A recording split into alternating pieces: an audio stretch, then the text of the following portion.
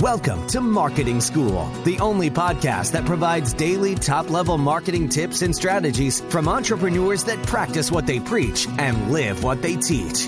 Let's start leveling up your marketing knowledge with your instructors, Neil Patel and Eric Siu.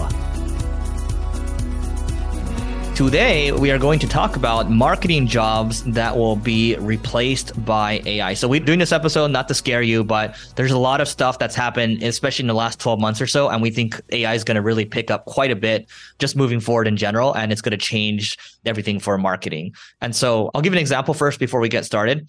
You see the Googles, the Metas of the world, actually their AIs are machine learning, right? Machine learning is part of AI. They're doing a really good job of optimization when it comes to ads, right? There's less and less kind of human reliance there. So I would say that I believe that a marketing job that's going to be replaced in the long term is going to be people that are just solely doing the executional work on paid media. And again, this is not to try to scare people, but just when innovation comes, there's a deflationary aspect where like people are going to, lose their jobs in one area and then they have to kind of reskill into another one. So that's one area that I strongly believe long term. Well, with paid ads, I still think that the people will be needed for a lot of the creativity side, for sure, a lot of the tweaking side, because the issue that you have with a lot of the platforms is they do what's best for them and not necessarily what's best for you. So I will say, I agree in the very last sentence you made, they'll do what's best for them. And also on the creativity piece, the tweaking piece, I think it's going to come down to like, how well do you tell the AI what to do using like ChatGPT prompts and things like that. But anyway, go ahead. The other thing that I believe is going to end up happening is content ideation.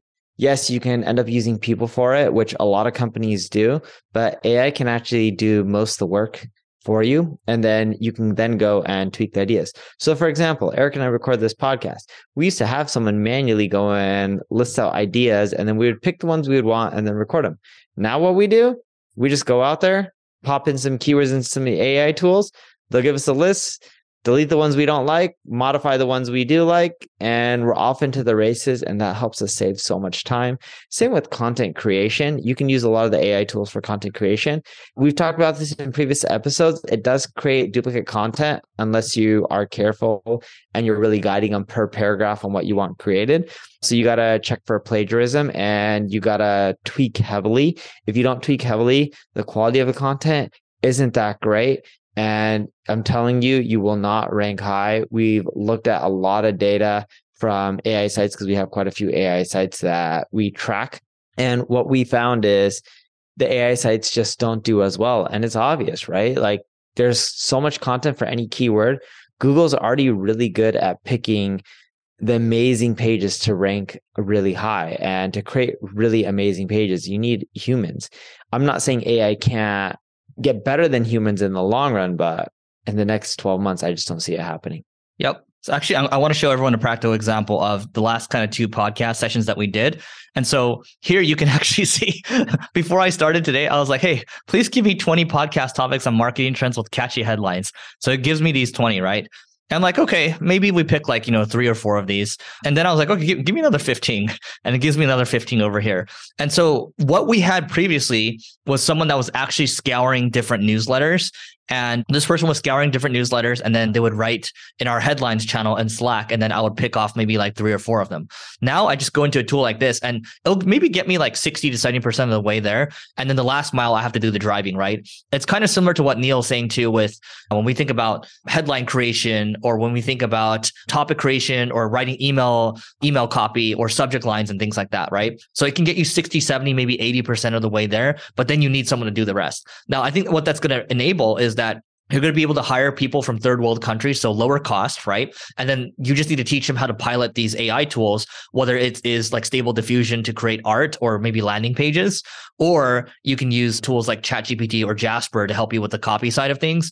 So the prediction, or one of the things I think is going to be replaced too, is the creation of landing pages at like a baseline level is going to be replaced by these tools. I still think, human creativity is going to continue to drive it because AIs need data to work off of. So creativity is going to continue to push the boundaries, but AI is not going to be that far behind. And that's going to be really good enough for, I think, 95% of people out there.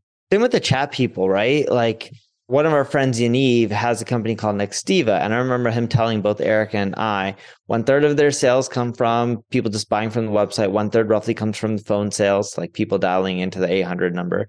And 1/3 is coming from live chat, helping people out. When you think about live chat, you got to train people. They may not always give the best responses.